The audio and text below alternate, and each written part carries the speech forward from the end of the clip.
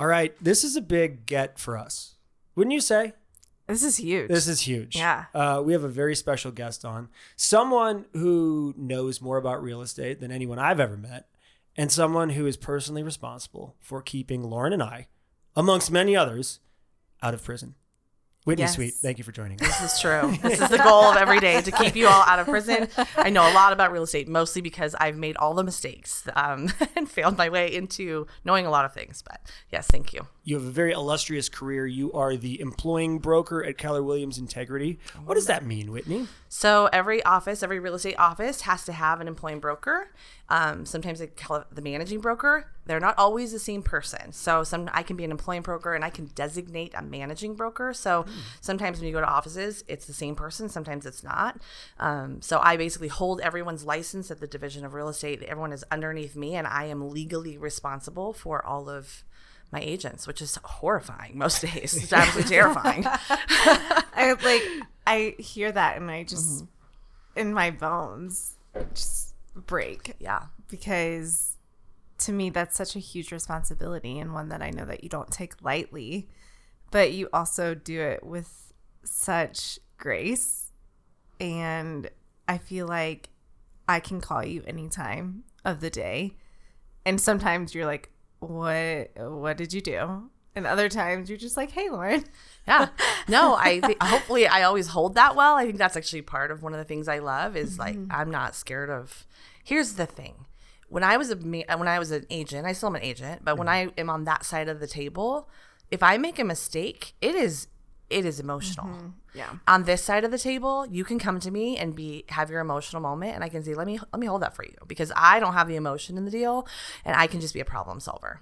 And so I always say, I'll tell you when it's time to panic or freak out or worry. Until then, don't. We've got this. Yeah. So that's kind of how I just like to hold that for people, because it is so emotional, especially in the beginning, right? When you're like, I've never seen this before, and our seasoned agents and I still see things all the time we've never seen before. I believe it, because I wouldn't call myself a seasoned agent, but there's something you learn on every deal. Every deal. Yeah, Absolutely. No matter what. It's like, oh, this is new. And you kind of feel like you're supposed to know everything, but then there's this realization of, oh, no, nobody really does, and so you just got to find the answer. Well, and real estate school does not prepare you to sell real estate. At all. It doesn't really do. I mean, the barrier to entry to our industry is very low. Yeah. And not that it's not hard to get your license. It takes some time and some effort and some money, but you can pretty much can get it, and then you go hit the ground running, and you're like, wait, what do I do? I have no idea what to do. Right. So I want to be accessible to our agents. I hope that people know they can call me, and we have several layers underneath me built in, so that once we have Deal Doctor and we have ALC members, and we work in a very collaborative office, so people know you can call someone else or run a contract by or some verbiage by somebody else, and they'll help. And that helps me, because then if it lands on my desk, something has gone terribly wrong. Yeah. I try not to bother you unless it's like, nobody else knows the answer, Whitney, so we need you here. Yep. Yeah. How did you decide to become an employing broker? What was that decision like? So I was licensed in 2001 is when I got my real estate license. So I've had it for a long time. I moved into a more coaching, teaching, training realm after I have a long history of selling and kind of some ebbs and flows in that, and decided I don't care if I ever sell another house ever again for the rest of my life. And I thought, okay, I can teach people I'm good at that. I love this coaching, teaching, training. So I got into coaching, and the brokerage I was at the time required that I got my managing broker's license. And so I did it reluctantly and had it, and also had some of the pieces in place when we here were in need of an employing broker. I really was the only one with the credentials. That's actually how it happened. Because it used to be, if you had your license for 2 years, you can be an employing broker. And that was the only benchmark. That's terrifying. Absolutely terrifying. Because I think that's us. 2 years. Yeah. And that was the only criteria. What? Until recently.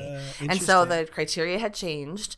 And I still don't know if anybody else has a managing broker's license. But but that should not be the benchmark. So actually our former team leader and Damian Cox worked together with a commission and a committee of people to kind of raise the bar of saying, if you're going to manage, we have 200 plus agents in our office, you need to have some sort of experience.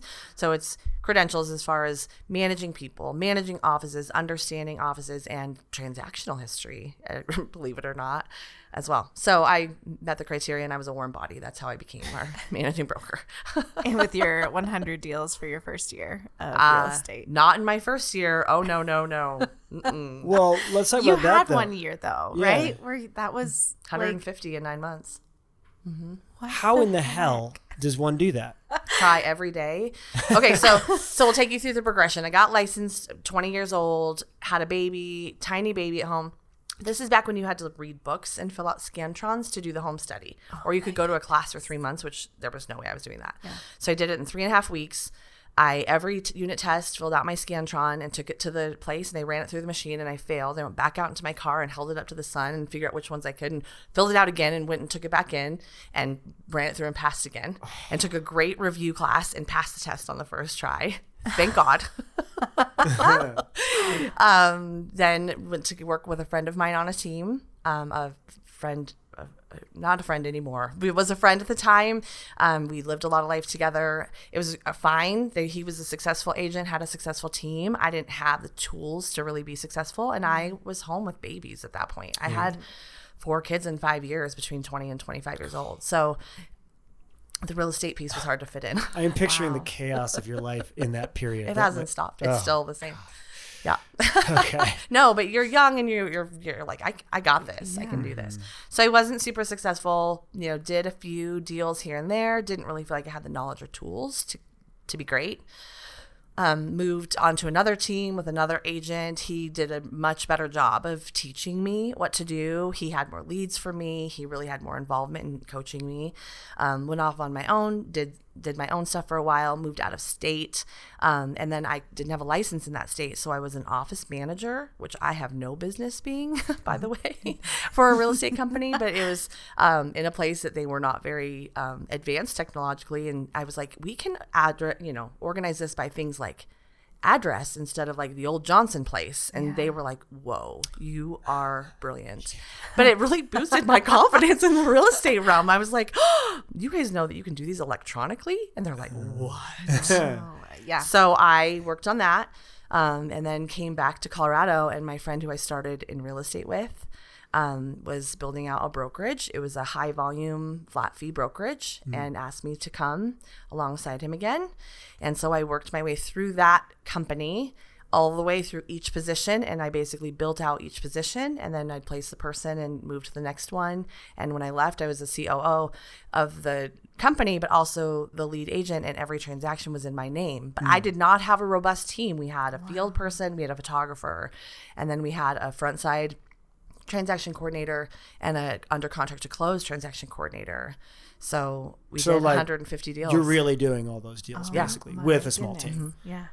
So why do we talk 150 deals? 150, and I quit the beginning of October. That was my question. Why are we talking about it in 9 months? What happened the rest of that year? It was awful. My friend and I had parted ways as having a good relationship anymore. And so I could tell I had put everything into building this business, and we were not going to part ways probably on good terms. And I said, this is not worth it for me. I've made almost no money. You'd be shocked at what I made during that time. So I put it all back into the business to do things like cover payroll and just was dying. I worked every day, probably at least 16, 18 hours. I took off New Year's Day and Father's Day that year. And it all came down to an orangutan diorama that was due at my kid's school the next day. And I came home from the office, and she's like, I have an orangutan diorama due in school tomorrow for science. And I just started sobbing. And I was like, I have 10 inspection resolutions I have to get done before midnight. And I have to find monkeys, and there has to be bananas and vines. I'm sobbing. And my husband was out of town. And my oldest daughter looked at me, who I think was in 7th grade at the time, and was like, I got you, Mom. Go do your work. I'll figure out the orangutan diorama. And I quit my job. Wow. Yeah. Did you finish the resolutions before you quit your job? I mean, I would never not finish the resolutions, and I would never not get the orangutan diorama done. I will die on both of those hills. I just was physically and emotionally dying. How could you not be? Was it really like 10 at a time? 10 IRs you had to do? I think I probably had 6 that day. Sure. But in any given day, I mean, when you're closing, like for the goal was always to be closing at least 40 transactions a month. How does one keep track of all that? I know you have a team and everything. Amazing brains that work organizationally. That is not how my brain works. We were working out of a CRM, but it was still, bumpy at that time. Yeah. It was, I could teach a class on it because I have, at the time, an amazing 2 TCs that were very organized and kept it on track. Here's the deal. At the end of the day, every single format of selling real estate has its own pluses and minuses. I'm glad that I did that. That was my master's degree in real estate. It was. I didn't make a lot of money and I cried a lot, but I came out of that knowing more than I ever would have known taking a traditional path. And so while my friend and I parted ways and I moved on, I am in a healthier space and I know a lot more. So I'm glad it happened. Yeah. Is that when you came over here after you guys parted That's ways? when I got my managing broker's license and started teaching and coaching. Okay. And then I came here actually as a productivity coach 2016. Okay. And then when I became the managing broker and worked very closely with our attorney, that's where I got my PhD in real estate. Right. That's awesome. Yeah. Damien Cox. He's Yeah. everywhere. What's his deal? He's the basically attorney that you work with here, He right? is. He's our attorney that we have on retainer for our office. He is on retainer at many offices in Colorado.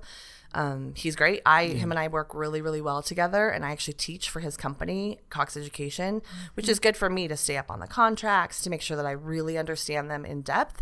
And for me, it's beneficial to get them to my agents and to other agents, all that information. It serves me really well for my agents to have a really good understanding from my perspective on how to write contracts, because then they do it my way. So I love that. Whitney does teach the best classes. I always look for hers if they have them. Yeah. I feel like you were like my template for contracts whenever I first started. Good. As my agents, that's exactly what I want you to do. Do it my way. Yeah. But before we even did a class, right, we kind of did a deal together. And I just remember, what Whitney does, copy and paste. Yeah, over and over again. Because I've done it wrong 1,000 times, and I've seen it in court and I've seen it in arbitrations, and now I'm like, this is how to do it. Here's how it can be as airtight as possible. Yeah. Yeah. What was that like going from doing 40 transactions-ish a month to moving into more of a teaching, coaching role? Did you just take a deep breath? Were you able to breathe again? I went to soccer games. I had dinner with my children every night. I did not have to jump, and someone calls me and says, I need you to jump. I didn't have to jump. I've been through shifting markets in many realms. So you have, for a 20 plus year career, you've got many different times where you have to jump, whether it's for a buyer that needs to go out right now or for a seller that's like, I have to short sale my house. We have 9/11 times, we have COVID times, we have all these different times where you have a moment that changes everything, and we have to adjust on the fly as agents to hold our people well. And so I that's great. I don't have to do that anymore. You all can call me. My busiest time for calls is on Friday afternoons and evenings for whatever reason, because that's when people are out. But I am like, sure, let me review that contract. I got you, but I don't have to jump like I used to anymore. And that changed everything for me to make me love it again. Sure. What's your day-to-day like now? I take calls as they come in.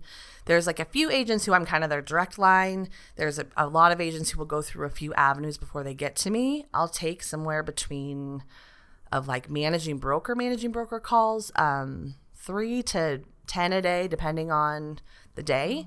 Usually those are multifaceted. So usually they take a few hours to handle, or a few days to handle, or sometimes 18 months in a trial to handle. Not very often, but only once. But and it's just putting out fires or helping someone problem solve through, hey, I've got to write this up. How do I write it? How do I make sure that this is locked in, or we've got a problem with lending, or I don't want to commit loan fraud. How do I write this to make sure that it can be on the contract properly? Right. So it's answering those questions. Damien and I used to talk almost every day. he's like, you speak Damien very well now, so we don't talk every day anymore, Yeah. but we talk, Pretty regularly. pretty regularly. Yeah. And then I'm working in compliance now too, so I'm reviewing all these contracts. I know. We get Whitney comments now. Terrifying. I bet it is. I bet that's been super eye-opening for you coming into that and being like, I don't know if so much got just okayed before, because I'm assuming if you're now reviewing compliance, there's a reason for that. Just for people, what does that mean? So compliance, every agent in a transaction will have a set of documents that's required by the office, but also by the real estate commission to keep on file for a certain number of years. I think it's 4 years.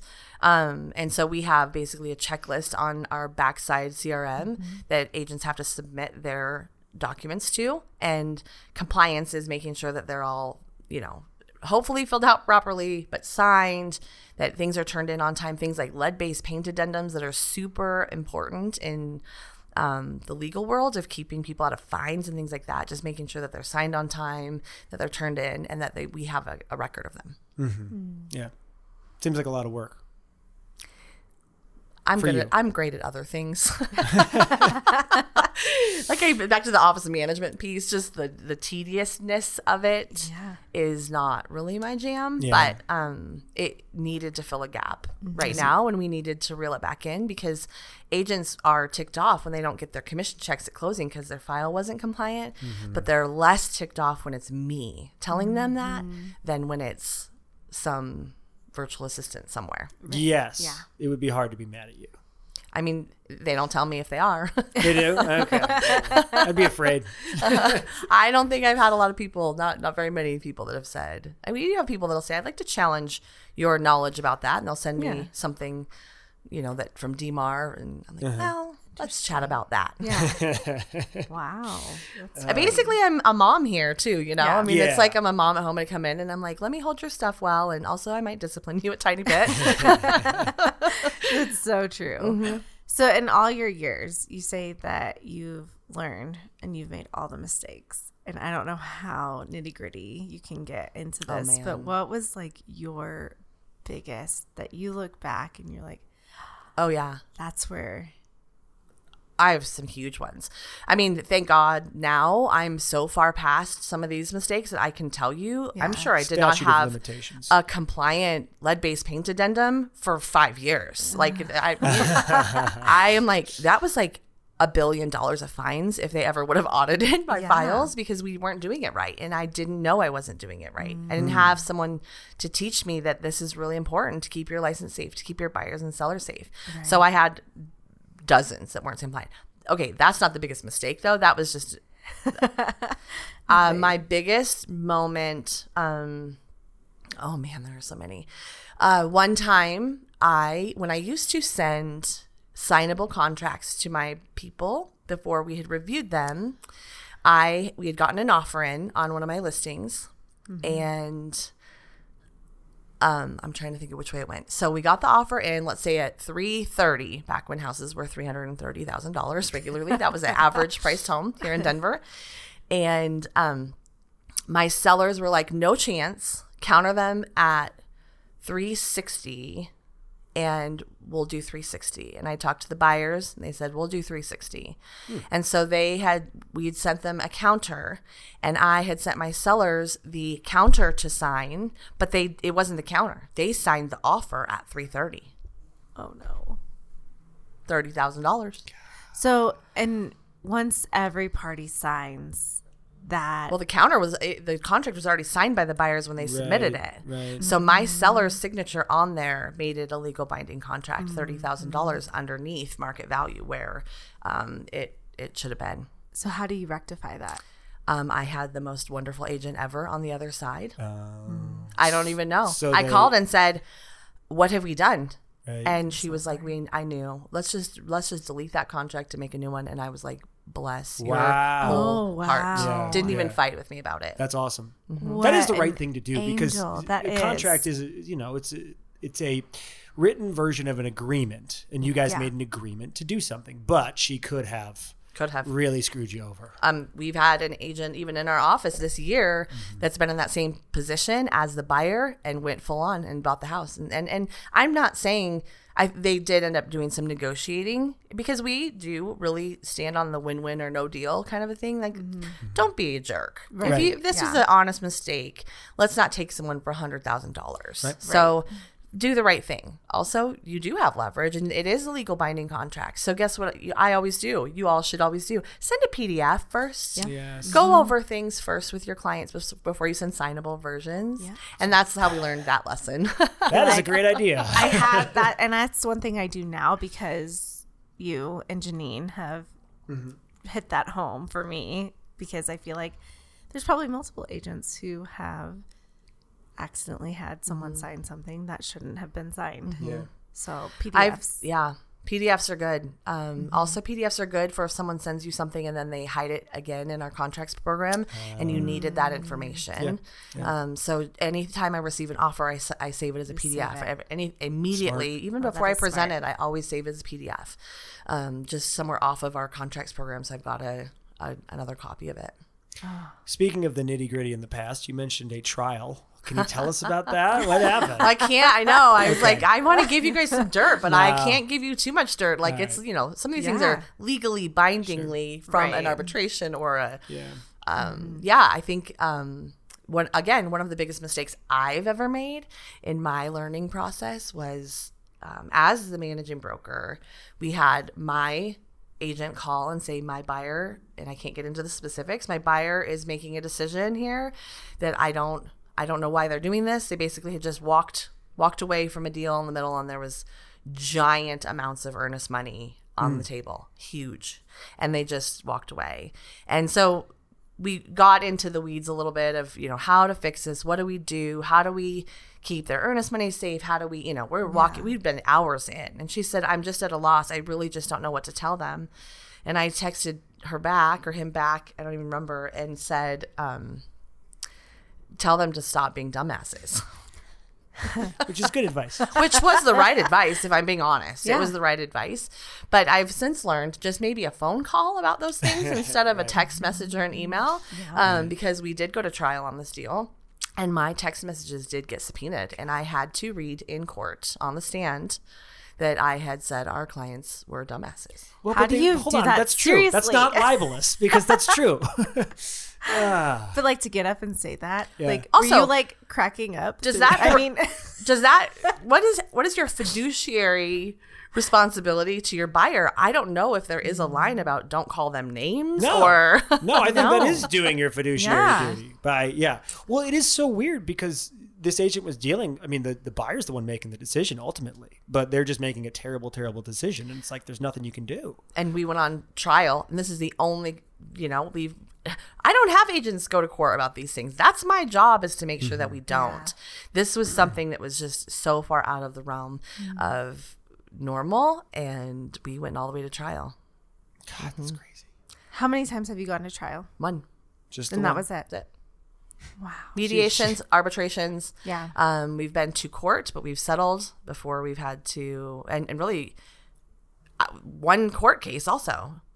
Yeah. The others have been handled in mediations and arbitrations, and I've only had a handful of those, like less than 10. Oh, that's amazing. That is amazing. For how many transactions you've been a part of or managed. Do you still do your own transactions? I do. I'll do a few a year. I'm pretty selective. It has to be really in my wheelhouse. I've done one with Lauren, actually, pulled her in to help me on a little out of my realm. This is kind of in an area that I couldn't make it to frequently. So I'll pull in other agents if it's an area that I had a client this week that I referred into someone to our office. They wanted an expert in this area. And I'm like, I'm certainly not that. Sure. And I'm not at the stage of my career that I'm going to go learn. Right. Yeah. You got other stuff to learn. No. Yeah. So, no, I still transact, and I find that I'm clunky at it because I'm not in the rhythm. I think agents who are in the rhythm of transacting, and they do a better job at managing all the parts and pieces. Interesting. Yeah. And I'm a little nitpicky. And I'm super arrogant and egotistical to work with. And I like winning. And I think my buyer, I had a client this summer, buy sell side. And she said to me at the end, I never, ever want to have game night with you. And I was like, yeah. And I'm like, I'm not like that in real life, but in real estate, I will dig my heels in and die on every hill I choose to die on. Yeah. Right. Interesting. I don't want to be in a deal with you either. Real estate can bring out the competitive side of you for sure. Yeah. I mean, I felt that too, especially with buyers in this like hot season where if you have buyers who can compete, you're like, oh, we're winning. We're winning, and I am going to be creative, and I'm going to be flawless, and I'm going to be convincing and manipulative. I mean, I can be all of those things to a really big. And then once we're under contract, I'll destroy you on the inspection too, and I will, I mean, it's just because I have the experience to do these things. I just have a lot of tools in my toolbox that that I will use. I love it. So we're recording this at a time where the market has shifted quite a bit and people are freaking a little bit. You've seen a lot of market shifts. You mentioned many of them. And so what's your outlook right now? All of the agents who've gotten in the last several years are going to have an exponential learning curve. Exponential, and it will weed out the people that won't do it, and you'll be in some deals with people that you're like, oh gosh, they have no idea, so just don't be that guy. You're gonna need to learn a lot. You're gonna do forms and things that you've never seen before. We are in a market, these sellers have a lot of equity in their homes, and so we do have a little bit of play here, but we're gonna have a pause in big. You have a buyer that goes out and you have a seller that wants to sell, you're going to get that deal done and close as quickly as you can. Now we're going to have some lag time. So it's building your pipeline and really taking the time to be diligent. I mean, a warm body could have sold a house in the last, you didn't have to have any skills at all to sell a house in the last several years. But you have back in 2008, 9, 10, those years where you picked your agent based on who had connections, who was going to door knock the neighborhood, who was going to do all these things that we haven't had to do to sell houses, and who has extreme knowledge of things like short sales and foreclosures. And that's where I started. And I learned a lot during those markets. But when I had all those babies at home, I couldn't really sell anymore. So when I went on my own, I said, I'm going to learn the foreclosure side of this and the investing side. So I would literally I'd put on like the baby Bjorn, the double stroller, and I'd go down to the trustee's office every week and I'd buy their list of who was in foreclosure, who had been served notice of demand, election in demand. And I'd figure out who all these people were. And then I'd go sit on the county courthouse on Wednesdays and listen to the auctions every Wednesday. And I'd figure out who's buying these places. Yeah. And then I would figure out a strategy to go and get to the sellers, the homeowners, before they got there and say, what do you need? Because this isn't a good place to be. I don't have 2 nickels to rub together, so I can't buy your house, or I would. And they'd be like, I need a kitchen table and a deposit on an apartment. We're like, I got you. So I'd put them under contract, and our contracts were assignable then. And I'd sell them to investors. Wow. The contract. While carrying babies around. All the babies. I'm sure the people at the courthouse loved me. That's amazing. It really is. But is. I learned a lot about how to meet people's needs in a transaction, because right now we're going to learn it's not always financial. Sometimes it's like, I need some help. I need a moving truck, and I need someone to hold my babies for me while I load up the truck. There are times where that's been the most important part of a transaction. It just hasn't been the last couple of years. Yeah. Right. So what would you say to agents now, right? Like in this market, what is something so important? Because we just got in this 2 years ago. So we are navigating this new shift, new market. We have to learn how to sell houses. Double down on everything. Double down on everything. You're going to have to double down on what you know, who you know, your toolbox, your resources that you can provide to people. Have a good vendor list that you can provide resources to people. Connect with other agents who know more than you do. And pull someone along with you, but have a little tribe of people that is going to be that will be supportive of you along the way. And if you can diversify your income in your household, that's always helpful. Putting all your eggs in one basket is definitely a hard place to be in any industry, but in real estate because it's volatile. So if you can have a household where there's more than, even if it's just you, where you have a couple things going on, it's a good way to stabilize yourself through a shifty market. Diversify. Nice. Yeah. Yeah, I think it's kind of exciting because it is going to matter to be a good real estate agent now, where it may not have as much the last 2 years. It would on the buy side, but everybody also kind of had the same tricks. Not everybody, but just how much you want to give up. It's always kind of like that. Yeah. It's new tricks. It's new thing. It's a new whatever. This is our new strategy. And then they'll make some other, add 8 more pages to our contracts to prohibit us from doing that on the next round. That's what keeps me teaching. So I have to reteach these things. Yeah, but yeah, it's new tricks. That's it. And everyone can only do what they can do. But honestly, you are the commodity in these transactions of how you, to your clients and to the agent on the other side, and being able to articulate who you are and why you are important in the transaction is just as important as writing a good contract as well. Yeah. Yeah. That's awesome. So good. Where were you on 9/11? Let's see. I was Did you know this question was coming? maybe. Yeah. I was my husband and I were 22. My goodness, babies.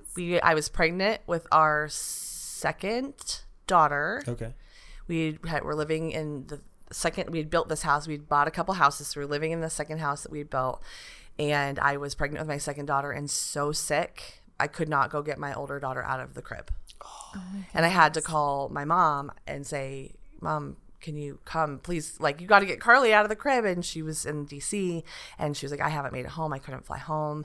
And then I started hearing all these things. My husband was working out by the airport. We own a construction company. He was working out by the airport at the time and didn't have a cell phone. Gasp. Can you Right. imagine? Yeah. Can you imagine? And I drove out there and said, "Just come home.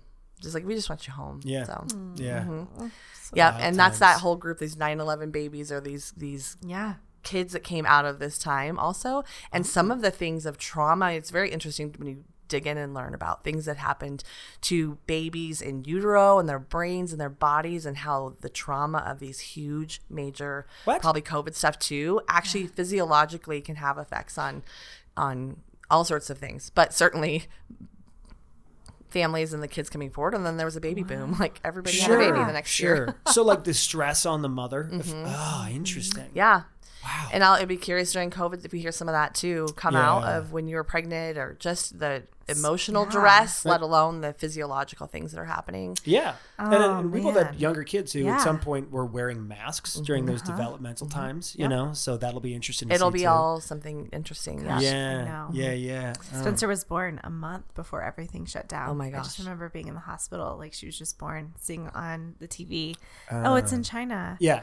And like her 1 week appointment, I'm like, oh, are we good here? And next thing I know, oh, we're not good. Like, Oh, shut it everything is down. shutting down. What was shut down like for you guys? I mean, how are you in your personalities? Lauren, I was going to come as Lauren today as the social butterfly, as the basic social butterfly. But I'm not wired like you, Lauren.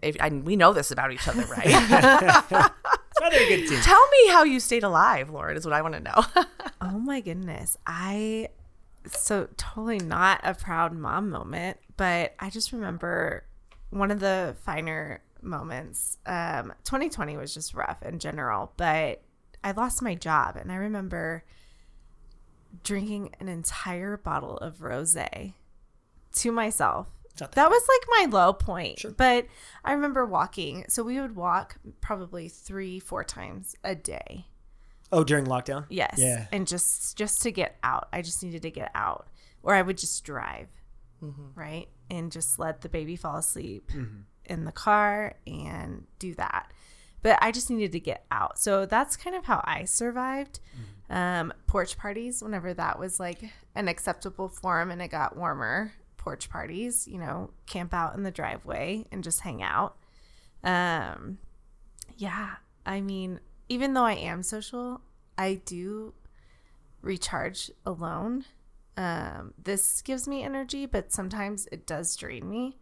So like I need that, but also just having that alone time, and where like Chris and I would wake up every weekend morning and choose either Saturday or Sunday where we were going to get up and go hike. Like I miss that because we don't do that anymore now that things have started to just go back to normal. I miss that intentional family time. Sam, do you have kids? I don't even know the answer to this question. I have 2 kids, 3 and 1. And so you guys are in the trenches. Man. we are. I'm in different trenches, but those are the trenches. Yeah. You're like 2 engagement trenches. We're different trenches. Can I? Yeah. I need to sell more houses next year. We all do. Can I give you my least proud dad / human being moment during COVID? It's when they announced briefly that liquor stores would be shutting down.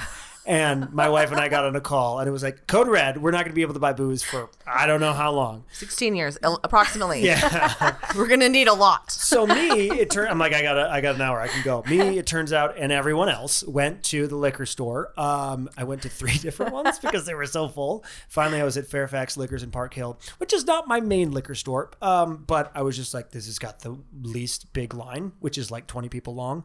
And people had carts. I'm not kidding you. They had carts. So I just grabbed some bottles of wine and a couple bottles of Makers, and then the next day they're like, just kidding. Just kidding. But they did that to us in our industry too, right? Yeah. And I was just laughing about this. You may have to edit this out actually, but well, first of all, I don't know if you guys do Enneagram stuff or know about Enneagram stuff, and I am an Enneagram 6. I am prepared AF. Like, I was made for lockdown. I was made for taking care of things that are about to go wrong, because I had already reloaded the liquor store well in advance of, I had plenty of toilet paper and plenty of all these things, because I was like, you are not going to mess with me.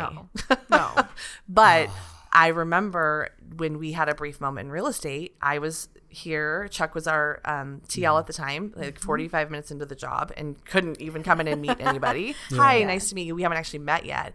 We are now on a team called, I had to deputize somebody in our office as the COVID deputy. Wow. And so I deputized Chuck. I still call him deputy on the phone. Hey, deputy, how are you today? But we were in the middle of them saying, you can't sell real estate anymore. You can't do showings. You can't, nothing. Right. And we had, circling up with the people a couple times a day.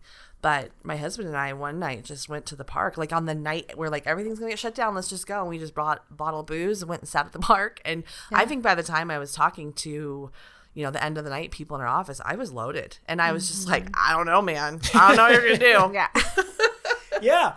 God, that's funny. Whatever Enneagram 6 is, whatever the opposite is, I think I'm that. It's a 7. It's my husband. Okay. Because I was like, it's fine. China? Nah, we're Americans. We'll figure this out. Yeah. Oh, wait, was I wrong? You're a 7, right? like my husband. Yeah. Man. I was just like, until like March 13th or whenever it was, when Rudy Gobert got COVID and they finally shut everything down. When Tom Hanks got COVID, that's when I was like, oh, it's real. Oh, it's real. Oh, it's a problem now. Yeah. Until then, I was like, it's going to be fine. We'll get through it. Yeah, I'm not an alarmist because I'm always prepared. Yeah. And so, I'm like, we're fine. Plus, bring my kids home, fine. I went and picked up my kid at school in Oregon. She was in college, and was like, so you got to go. They're going to close this place, I guarantee, and we need to be prepared for that. So I brought 800 gallons of hand sanitizer for you, because you can't find it anywhere anymore. Right. And so I brought hand sanitizer, and they were like, Mom, you are absolutely ridiculous. And I'm like, okay, maybe. I'm cool if I'm ridiculous, but also let's make sure that we're ready. Sure. She had to be out of her house within 24 hours and get off campus right then. And I'm like, told you. So brought her home. I got to bring all my babies home, and online school was not awesome, but have them home and like, would you like me to make you soup? Sure. Would you like me to make you breakfast in bed? No problem. It was nice for me. That part of it was nice, where you got to like reconnect with, the people in your household, dogs, everything, Yeah, it was, my dog is not my person in my house, so I could have done without him. But if I'm being honest, but I will say, so glad that you said that. Oh God, Lord, I get so much cred around this office for not being like the most dog friendly. I am not a dog person. I am not really an animal person. I'm not an animal hater. But like, we're shutting this thing down. I gotta go. Yeah. I love you. I'm like, he runs away. I'm like, bye, buddy. Hope you find your dad. There's evil in this office right now. I will also say, we're during shutdown, when my kids were home, the number of times I had to say to my kids, you may not do school in your bikini or in the hot tub, was horrifying. Oh, why not? For the teachers. For the teachers. Okay, fair enough. For their they were sake. on camera. Oh, yeah. Oh, yeah. I'm like, girls. The sweet girls are really living up to the name. I have 4 really pretty daughters, and they were, at the time, Yeah. Oh my gosh. I'm like, and oh now my 2 of God. them Good for are them. engaged. Yep, in October, 1 week, and then the next week, Yeah. my oldest proposed to her girlfriend, now fiance. Is this Carly? Your Carly oldest? is my Okay. oldest, and I knew this was coming because she bought a wedding ring when we were in Ireland in March. Okay. So I knew that was coming. And then the next weekend, my next oldest daughter, Ashley, her now fiance, proposed to her down in Texas. So yeah, we're at a different stage. We're in different trenches than you all are in. I Yeah. love it. I feel like you guys are so tight knit though. And I mean, I know appearance and social media is one thing, but like even just hearing you talk about your family, I'm just like goals. Oh, You know, not without its struggles for Right. sure. You know, I Absolutely. mean, that's the appearance. I call it, this is how I describe it to people. I can call my sister fat, but if you call my sister fat, I'll kick your ass syndrome. Exactly. Like that's Yeah. what it is. We can have our internal stuff, and we also are fiercely protective and loving, you know, Yeah. towards each other, and sometimes not. I mean, we have friction. So yeah. I love having girls. I have 4 girls, and I'm just like, who picked me to have this gig? It's awesome. Yeah. Most days. Seems so fun. Yeah. Yeah. No, it does. I have 2 boys. I don't know any different. Plus, I they're have so 5 young. older brothers. Okay. Yeah. I don't know sisters. Yeah. Yeah. And I've never had a sister, and I had one girl, and then I was like, oh, sisters is cool. Oh, that's cool. And for every kid, I was like, if I just have more girls, I'm great with that. Oh, really? So you weren't trying for the boy? Oh hence my the 4. God, no. Okay. I was terrified of a boy. Really? Yeah, I what can do you do relate. with them? They're I don't so know. straightforward. They're so straightforward. It's easy. You But just, now having 2 girls, it's like, oh, I think if we had more, I would just want to keep Yeah. sure. copy paste. No, girls are great. I always kind of wanted a girl. Yeah. But there are unique challenges. Yes. Boys are pretty straightforward. You just you know what you're getting. I think boys are harder in the little years. Yeah. oh, really? like Oh, 'cause they're- they're more they're strong-willed touch- and rambunctious. Feel, jump, go, Yeah, do, yeah. and that's exhausting. Yeah, it is. And then the teenagers come, and the girls are like, "Are you?" I'm like, "Are you crying again? Oh my god! Oh my god! I feel that about my 4-year-old. Oh, Like- buckle up, Buttercup." Well, the one thing, unless you have anything else, Lauren, I do have you one do. more thing. Okay. Is there ahead. anything that you've ever called Whitney about and just been like, help? No. I don't. I've called Whitney to be like, hey, nobody else knows the answer. Hey, my coach doesn't know many answers, it turns out. So I'm calling you again. And I just need to know logistically how to do this. Are Sam's questions? yeah, basically Yeah. that's it. And like, one of my favorite ones was when I had a solar panel one. And I'm like, oh shit, you told me how big you properly scared me about solar panel transactions, which is a good thing to do. And you said, nope. Okay. Are they owned or leased? Or you went through it? Nope. You're good. And then I'm like, okay, well, what if, and you're like, it's very different. So you just call me every time there's solar panels. Yeah. So I was like, okay, that's good. Yep. Perfect. What about you? Do you remember my first deal? It was my first deal. Oh, I was man. terrified because I had a dad situation. Oh, a dad situation. Do you remember this? Those are the And it had, like, I was just so excited because it was about to be my first commission. And it was the day before closing. The dad showed up. And he called Oh, I remember that. and he It's a was big like, one. hey, how about that referral? Because they had an agent that they knew, I guess, that had shown a property, but they had never signed anything. And my agreement was for this property specific, right? Because I was like, hey, if you don't want to use me, that's okay. You don't have to use me. And so Every new agent. Yes, It's fine. yes, It's fine. yes. So we made it address specific, right? And I mean, you can do that. I didn't know that you could do that, but you can do it. And he calls and he's like, how about that referral? And I was like, what? Like, who are you? How about what? I'm sorry. No, there was never anything signed. There was never anything sent to me by another agent. And I did the work. Yeah. So I'm calling her freaking out. Like, this dad's coming after me and we're not going to close tomorrow. What happened? We closed. And I said, please hold. You're going to be all right. You're going to close tomorrow. Yeah. And have the dad call me. I'll take Yeah. care of it. No, that, I don't think he had to call me. I think we just worked through. Yeah. I think, yeah. Well, he was like, an you should agent. get them Okay. like a very nice closing gift. Like, and he put a monetary amount on it. Oh, yeah, he did. He said you should do like a Remember? wine of the month club or Do, something like that. $1,000. Or, Yeah. and then it was like, oh, but then you can like pay it to me. But here's the thing. Ugh. Early in your career, you people will say a lot more to you than they will for the rest of your career, because you would never have made space for that to be available now for him to say that to you. When you're new, you just like give this essence of just give me the deal or I'll do whatever. Yeah. And the more seasoned you get, people would never ask you that now. No. True. Or if they did, you'd shut it down for 5 seconds. And I don't know if he could tell that I was new, but he just kept on being like, this is probably the easiest deal you've ever done. And I wanted to be like, this is the only deal I've ever done. It's also the hardest deal I've ever done. Also, nah, bruh. Yeah, basically, take a walk. Yeah. So I look back on that and I think like, oh, wow, that was a really big deal then. And now I don't think that would ever faze me. That's it. You learn, and your little bubble of experience grows and grows and grows and grows. Yeah. And then your bubble's huge. And each time it just, grows. Your bubble's got to be enormous. I got a big bubble. Yeah. But to speak to what you said earlier, real estate school never prepared me to have that conversation. It never prepared me, to navigate the ins and outs of a deal. And so I'm so appreciative of you for like holding my hand through a lot of things. You're not a lot of things. You don't actually. We have a few agents that are a lot of things, and you're not one of them. There have to be some that I mean, I think everybody has a different level of comfort. Yeah. And also when you hold something for someone when they're in a moment of panic, then they just want to go straight to you. Yes. So again, there are certain people that I'm the straight line lifeline to them on anything. And there are other people who I'm like, would you please call me before you get to this place? Yeah. Oh, will you please? Because for a lot of people and agents, we're a feisty bunch and fiercely independent most of the time. Yeah. And I'm like, you can just call. And I would prefer for my license to be safe also. That you just call and ask me. So I never mind. I am not overwhelmed with calls. I some days am, some days I'm not, but almost always have my phone with me. So I'm pretty good at managing, putting out fires. Yeah.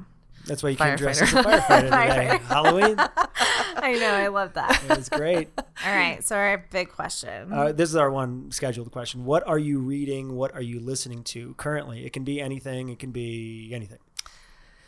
I am reading. I knew you were going to ask this question. So I am reading a book called What Made Maddie Run.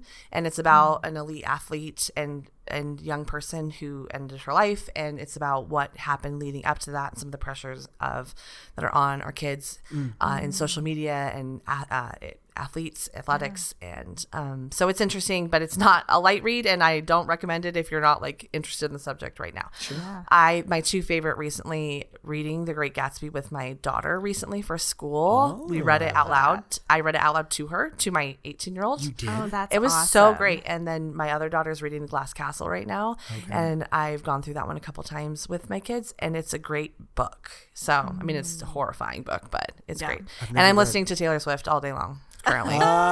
Kevin's going to love that. Love Taylor Swift. Kevin's going to love that. I like Taylor Swift, but not yet. Okay. I just like that it's listenable. It's not, there aren't a lot of like shake it off moments. There's like a lot of like kind of chill, but it's fine. I listen to a lot of music, so I have I like things on Spotify and then just hit my liked playlist and shuffle it up. Yep. So I do that a lot. There can be a lot of things right next to each other. Yes. But not in the same way. U2 or the Beatles. As we discussed off mic. We really bonded by not being impressed with U2 or the Beatles. Yeah. Nope. Yeah. Lauren, what about you? I'm not reading anything right now. I probably should. Sometimes I just get in ruts with reading where I just I'm like, I don't feel like it. We both have been made fun of on this podcast for doing that. I know, and I'm just. And that's your question, and you don't have an there. answer. Yeah, it happens all the time. But I'm about to be in Mexico with my sister, so I'm like, okay, yeah. I'll pick it back up. Vacation reads at the best. But I did watch The Watcher on Netflix. Ooh. I binged it the weekend that Chris was out of town for work, and while probably not the wisest idea, because it's kind of like a thriller, it was so good. So highly recommend The Watcher. It was on in the same room as me, but I don't watch TV really. It might be on, but I never process what's happening on it ever. Really? Nothing. Or movies. Nothing. Pretty much. Interesting. I just, my mind is always somewhere yeah. else. I may be even looking in the direction of it, but there's not anything being absorbed. Sure. You're Are you thinking like a about- doer where you never really sit down and like? I'm sit down more now than I used to, but like Mm-hmm. I have goals every year about like maybe watch a TV show or sit down, you know. So Yeah. I sit down when I do compliance stuff when I have to, but Yeah. I have a very interesting brain, very distracted. That's Sounds like my sister. It's a very high functioning person goal to say some sort of leisure. That's a goal of mine because I'm not going to do that otherwise. yeah. Yeah. Okay. What are you reading? I'm reading a novel called Circe. It's about, it's like a Greek mythology based. It's about this nymph, I guess. It's something that I would never be interested in, but it was recommended to me so freaking good. Like getting back into that. It's a unique kind of modern take on Greek mythology. I'm really enjoying it. And then Interesting. I'm listening to a lot of things. I'm like you, Whitney, where I just hit the liked playlist, but a lot of the band Camp. Do you guys know Camp? They're kind of a folky. Yes. I've been digging them lately. I love the Spotify where you say a playlist from the song. Yes. Yeah. I And love then you doing get that. so much new music. Yeah. This yeah. is my life right now. Yes. And Okay. I got a new car. It's really cute. She be real cute. What But did you get? I love to drive currently. So I'm like, I'm just going to go drive for a little bit if I have a few minutes and put on some Spotify. And Have you discovered any new best. bands that you love, or just songs? I'll have to one-offs? look. Yeah. I mean, because a lot of my kids will listen to music and I'm like, I really like that. They're not in realms that I usually would listen to. Yeah. And Sure. I'm like, oh, Yeah. What car did you get? I don't want to say. Can we come see it Prying. after this? Can we take a joyride in your Mini Cooper? It's not a Mini Cooper. Let's just say this. My kids mostly have moved out. I've one left at home. Yes. And I bought myself a going away gift because I don't have to drive a mom car anymore. 4 kids around. Yeah. Okay. I'm And dying. so I I'm got gonna come myself see a it gift. as soon as we get done with this. It's a Ferrari. Can't Oh. wait. See I it parked out cannot there wait. right now. Whitney, sweet, you are the best. Thank You you guys so are the much for best. your So time. much. I don't listen. You know, I have a lot of agents and I don't love all of the things that everybody puts out in all the forms. Sure. I like a lot of it. And I really love our agents. I love our agents. There's like not really anyone in the office that I'm like, meh. I love everybody. Yeah. Your podcast is great. It's quality. And I'm honored to be here. Thank you so much. Thank you so much. You're the best. And listeners, you guys are the best. We love you all. We love you. See you. Bye.